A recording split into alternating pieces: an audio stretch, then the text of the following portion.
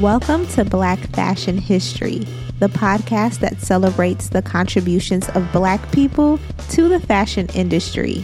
It's Black history, but make it fashion. And I'm your host, Taniqua Martin. Well, I appreciate you taking the time out and talking this evening, despite everything that you have going on. Yeah, I'm looking forward to it. And actually, it's Ann Lowe, my Nana's birthday. I know. And so I'm like, it's such a great day to be having this conversation, because it is her birthday. And yes. So how do you feel today? I mean, what, given that, it is her birthday right now, like what feelings does this day normally bring about for you? I have memories of, we always went to see her on her birthday. Me, my mom, and my dad, sometimes my little brother. And her favorite flowers were gladiolas. And if we didn't bring those gladiolas, she's like, but we always bought them. And she liked fruitcake. Oh. So she got fruitcake and gladiolas. And from the time I was a kid, I always climbed in the bed all the way up until I was a teenager. I always climbed in the bed. That was my spot. So, I had fond memories today thinking about her, and also feeling so happy that I'm finally making progress for her recognition, And I just know in my heart that she knows. So, when you say that you're finally making progress, like, what do you mean by that? Well, my mother half-heartedly tried because it was very emotional for her, because she was raised mostly by her, and my mother and I both went through very terrible trials in our lives. And she was like the fairy godmother that always was there to fix things. Even in her clothing that she made for us, her clothing reflected, whatever she made for us reflected, what was going on at the time. Mm. And my mother's emotions kind of got in the way of trying to give her the recognition, where I took it in another level, where I remember when I was about 15 and I accepted an award from the Alpha Wives in Rockefeller Center at the Hilton. And the reason I did was because Madeline Couture, who had taken her under her wing, got her, the coverage she needed with Mike Douglas show and magazines and everything. Kept trying to get her to have this eye operation, and she didn't want to do it. But she finally did it and fell upon that day, and she didn't want anybody to accept that award on her behalf but me. So I felt like I was the one that had to do this, And my mother made a lot of mistakes along the way. I made a few, but I was determined. I was so determined, and fortunately the right people started coming around, just with me, with word of mouth, to the right people. So how did you all, I know you mentioned in another interview that I read that you all faced some challenges with trying to share Ann Lowe's legacy and continue this story, how were you able to bounce back from that experience and kind of move forward in the direction that you are now with being able to share her story more widely? Well, the trial and error and through my spiritual beliefs, I am very much like my Nana, where, you know how that song goes, I'm not going to let nobody tear me down, tear me down. I'm like, I just keep on moving. I keep on moving. And fortunately, I have an agent, Sharon Fraser Parker, who has that same mentality. And I'm like, I have slayed a lot of dragons in my life, and nothing's going to stop me. Nothing can stop me. And I know my Nana struggles, I mean, the things she went through. Think about the time era. The things she must have gone through. Things I witnessed, in the 60s and 70s. And not only from whites, but her own race. There's a museum that was right in our neighborhood that didn't want to acknowledge her. And it's a black museum. So to this day, they still don't want to acknowledge her. And she's up these. She only wants to make for white people. She made clothes for her black family.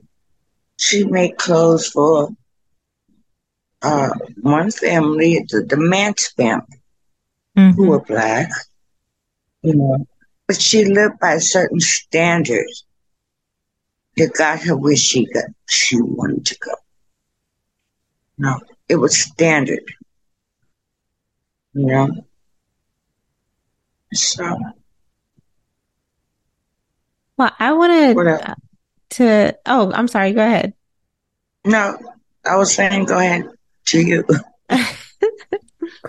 Well, thanks to people like Margaret Powell and, some other scholars and museums now, we're learning more about Ann Lowe's work, the families that she worked with, the beautiful gowns that she made. But we still don't have a ton of insight into like her personality, what are the things that she liked and enjoyed. So I'd love if you could share, some of those insights. It's not every day that I get the opportunity to talk to, someone that's carrying such a great family legacy. So if you can share, some of those stories about who she is. Right. It's like, I tell people she wasn't just a sewing machine, Right. She was a human being, In her younger years, she loved to give parties when she moved to New York. She liked to have fun. She liked to do things. But she loved so that was her passion. She loved bringing joy to people. She was an amazing woman because she could demand in a very soft tone, and people would listen. She loved to smell good. She had long hair down her back. I would brush it. She had a sister named Sally, and Sally waited on her hand and foot. And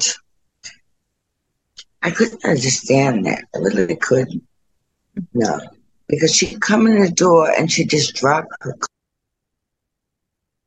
Uh-oh, you went out. It looks like you hit the mute button. and Sally would bring her tray of food into the bed. She'd have a little bed jacket on, and she would bring the food. Now, she loved caviar. She loved the finest of food. She would only get her food from the steadies. Mm. Her clients would send her all kinds of extravagant gifts. Even to my mother and I, we would get crates of silk stockings, Europe and Evian perfumes, white shoulders, and all of that. You know, because we lived not too far from her. We lived a few blocks away. And when his sister died, it was her cousin Verdell lived upstairs, and she would take care of her, and me and my mom would take care until we couldn't do it anymore. And she wanted, oh, somebody hired a woman to take care of her, but the woman became abusive. Oh So, no, I'm so sorry to hear that. so at Uh, that time we lived in the projects. She kept wanting to buy us a house, and my father had a lot of pride. And he's like, I will save up and buy my family a house. But at that time, the projects were really, really bad, and we feared for her safety. And she mhm, liked to take her walks. I would take her for walks after school, especially in the rain. There's a story about how when she owed the tax money, and she ran outside in the rain, and they made it sound like she was so upset. But she ran outside in the rain. It's an old Southern thing that it brings you good luck, and that's why she went mhm. out in the rain. But so therefore we couldn't take her. But I'm sure you heard of her so-called adopted daughter, but they were just about the same age.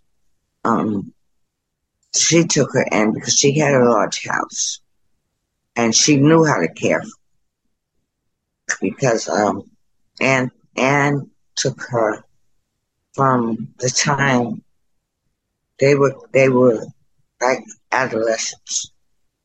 Mm. So and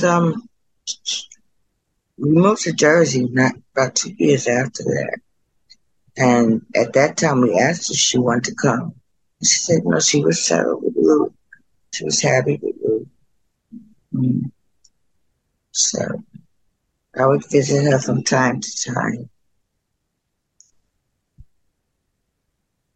So growing up, with your great grandmother, at what point did it hit you like this is not just, my Nana as you called her, but this is like a great designer. This is, a well-respected fashion figure. Did that hit you at all while she was alive, or is that something that you kind of came to the realization of a little bit later?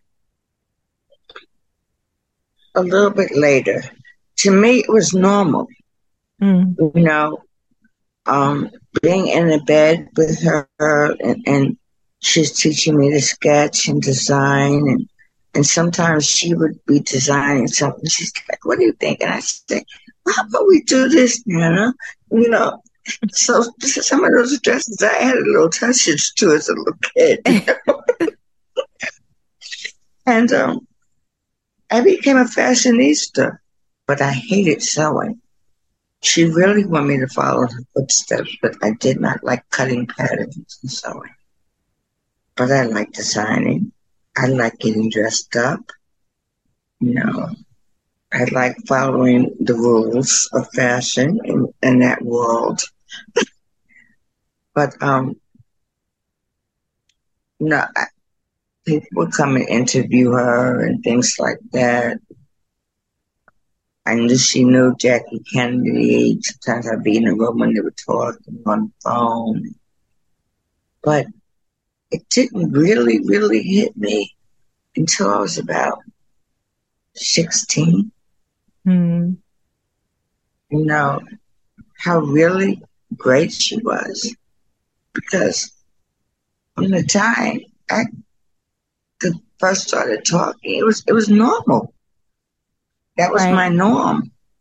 Even though, living in the projects and wearing these fancy clothes and getting beat up all the time because I did, you know, I didn't connect it. Mhm. No, that makes sense. I mean, like you said, it was normal to you. So, growing up, Mm, there was nothing out of the ordinary. But right. Mm, so you mentioned, your love for fashion, but you didn't quite care for the sewing piece of it or cutting the patterns part. Is there anything else right. that you would say that any other of your loves or your interests that you got from your great grandmother? She was very loyal and caring. And I think that's why her son married the woman he married, my grandmother, because my grandmother was similar to Mm. her, very loving and caring. Both my mother and I wound up working in social services. And even after my mother retired, after I retired, we still look out for people. Like my son fusses at me all the time.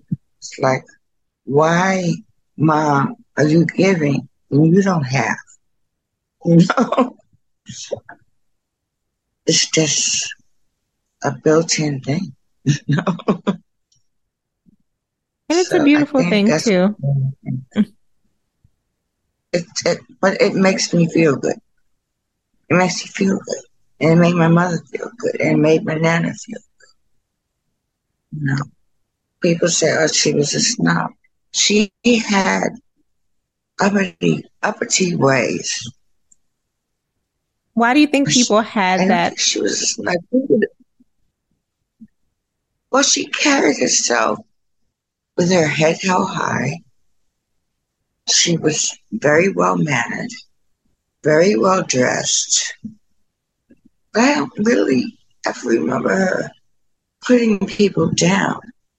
Mm. I remember when my mother became a civil rights attorney, and she called me and she why are you doing this, Pam? She said, the Uh-oh, way you're breaking up a little bit. she would say to my mother, feeling her afro, she said, why are you doing this, Pam? Other ways of making your point. But that's how she was. So She'd yeah, say things in a gentle way.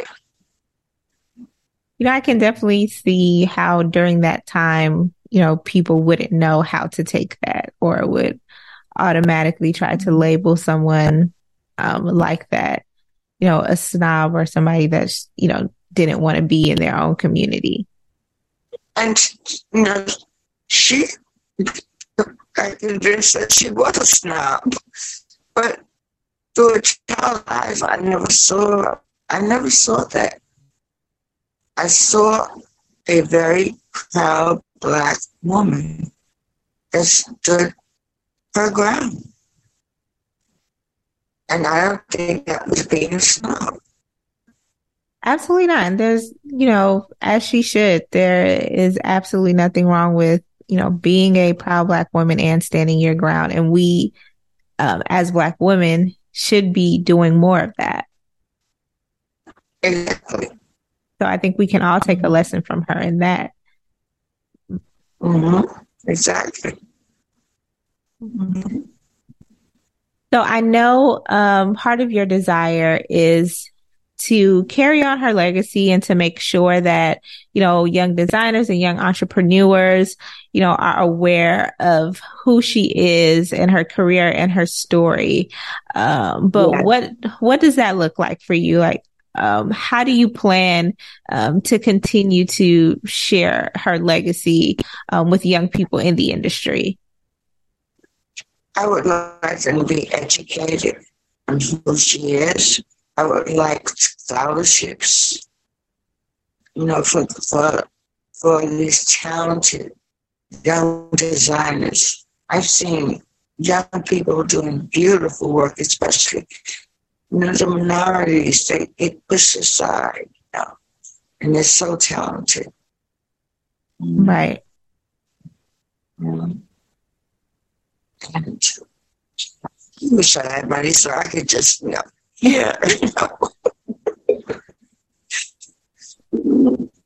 But that is a big dream. I wasn't able to fulfill it for many reasons, but I want that.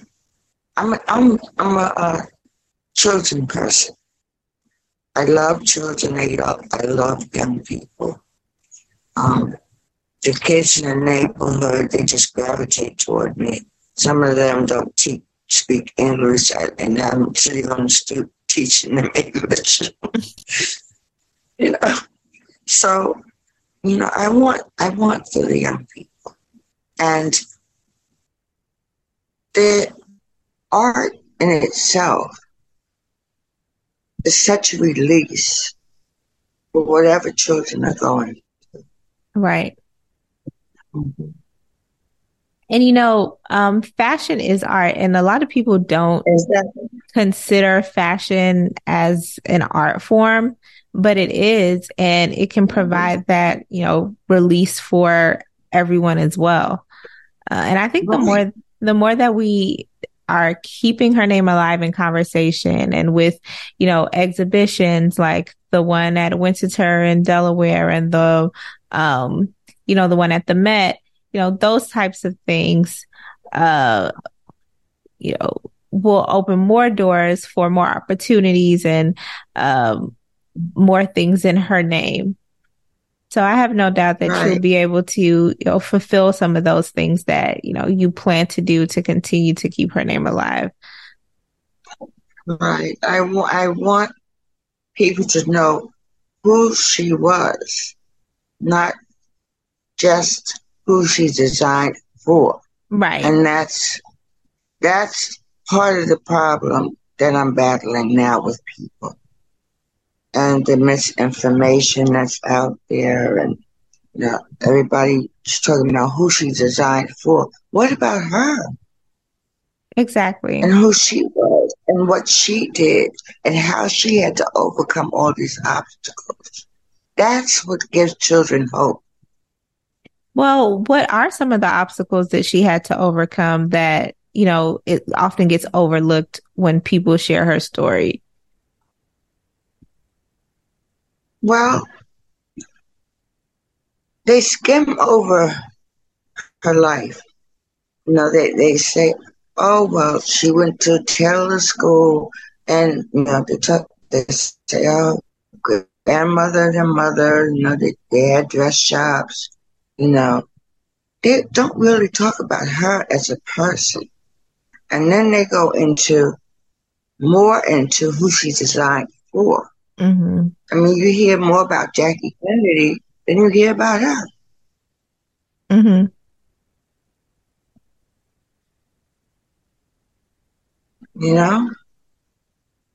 How are children going to get hope from that? How are these minority children that can't afford, the education of fashion going to get hope from that?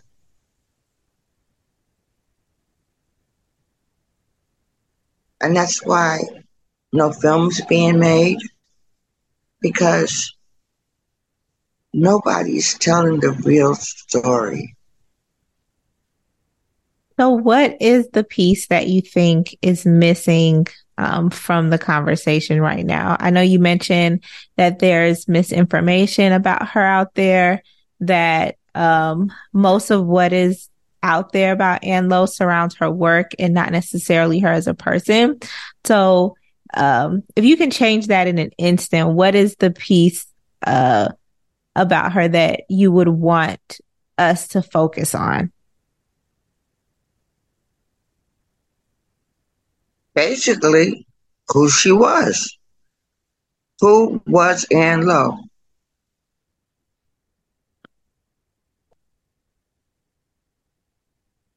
The truth of who she was. Who was her family? Where did she come from? How was she raised?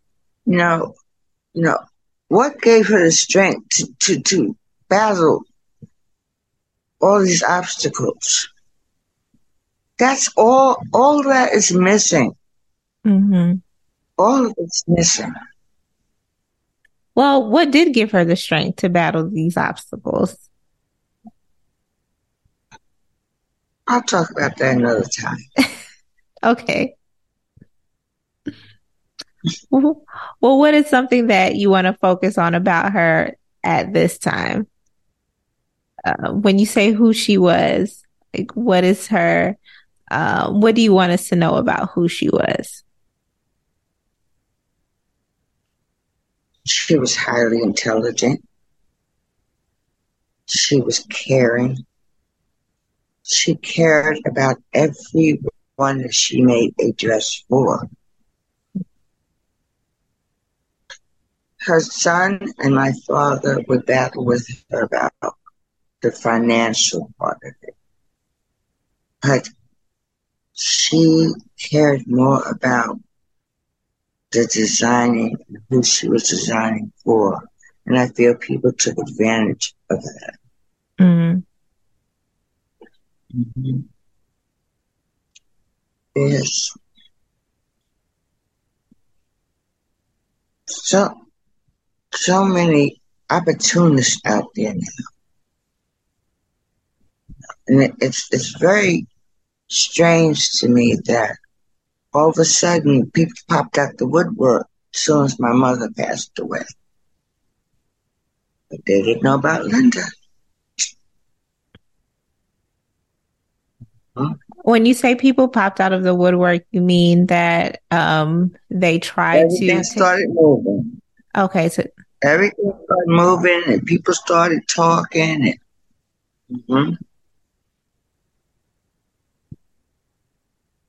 Because I had all kinds of documents that my mother had that she wouldn't sign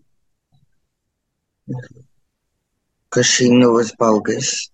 mm, And people couldn't do anything without her signature because we are the direct heirs. right. So, but I guess because I've been so quiet, they thought, okay, we got this now. Not. And I have sons and 8 grandsons. Oh, wow. One just was born just a few days ago. Congratulations. Thank you. Well, I have So, one final question for you tonight. mm-hmm. How do you feel now with new exhibitions coming up?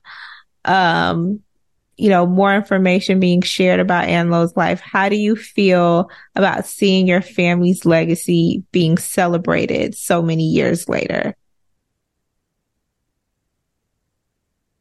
I envision them being able to have a business of some kind in her name, and for them to be able to have some kind of foundation set up. Mm-hmm. I've already spoken my sons and four of my grandsons about it. I have stuff in paper. You I don't know what they do. So, and they're excited, very excited. And how do you think In the she? beginning, I'll tell you the truth. And I'll tell you the truth. In the beginning, they were like, "All this girly stuff," you know.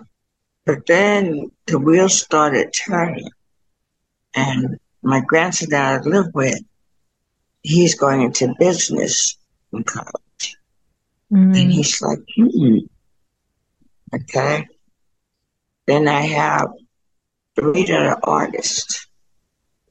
They're into the AI and that stuff, graphic art, and they're very, very good at it. So I'm like, well, she didn't know what to do. And how do you think she, your great grandmother, would feel now getting, all of the recognition that she didn't have before?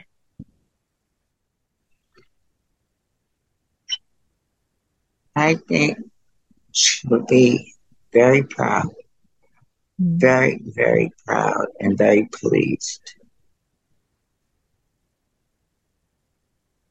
And I think my mother would be too. And I'm sure they're both very proud of you for all of the work that you're doing. It's not easy, but it's a good feeling. Absolutely. And I have a lot of people to be grateful and thankful for on this journey. And that's it, guys. Make sure you check the show notes for a direct link to all of the resources that I use for today's episode. If you love today's episode or any episode, make sure to give us a 5-star review on Apple. It takes you all of 2 seconds, but it really, really counts towards helping this show reach more people and more Black fashion enthusiasts like you. And if you haven't done so already, follow us on all social media at Black Fashion History Podcast so you can keep up with all things Black fashion history. And the most important thing, if you do nothing else, come back next week and join me for another riveting installment of Black Fashion History. Bye-bye.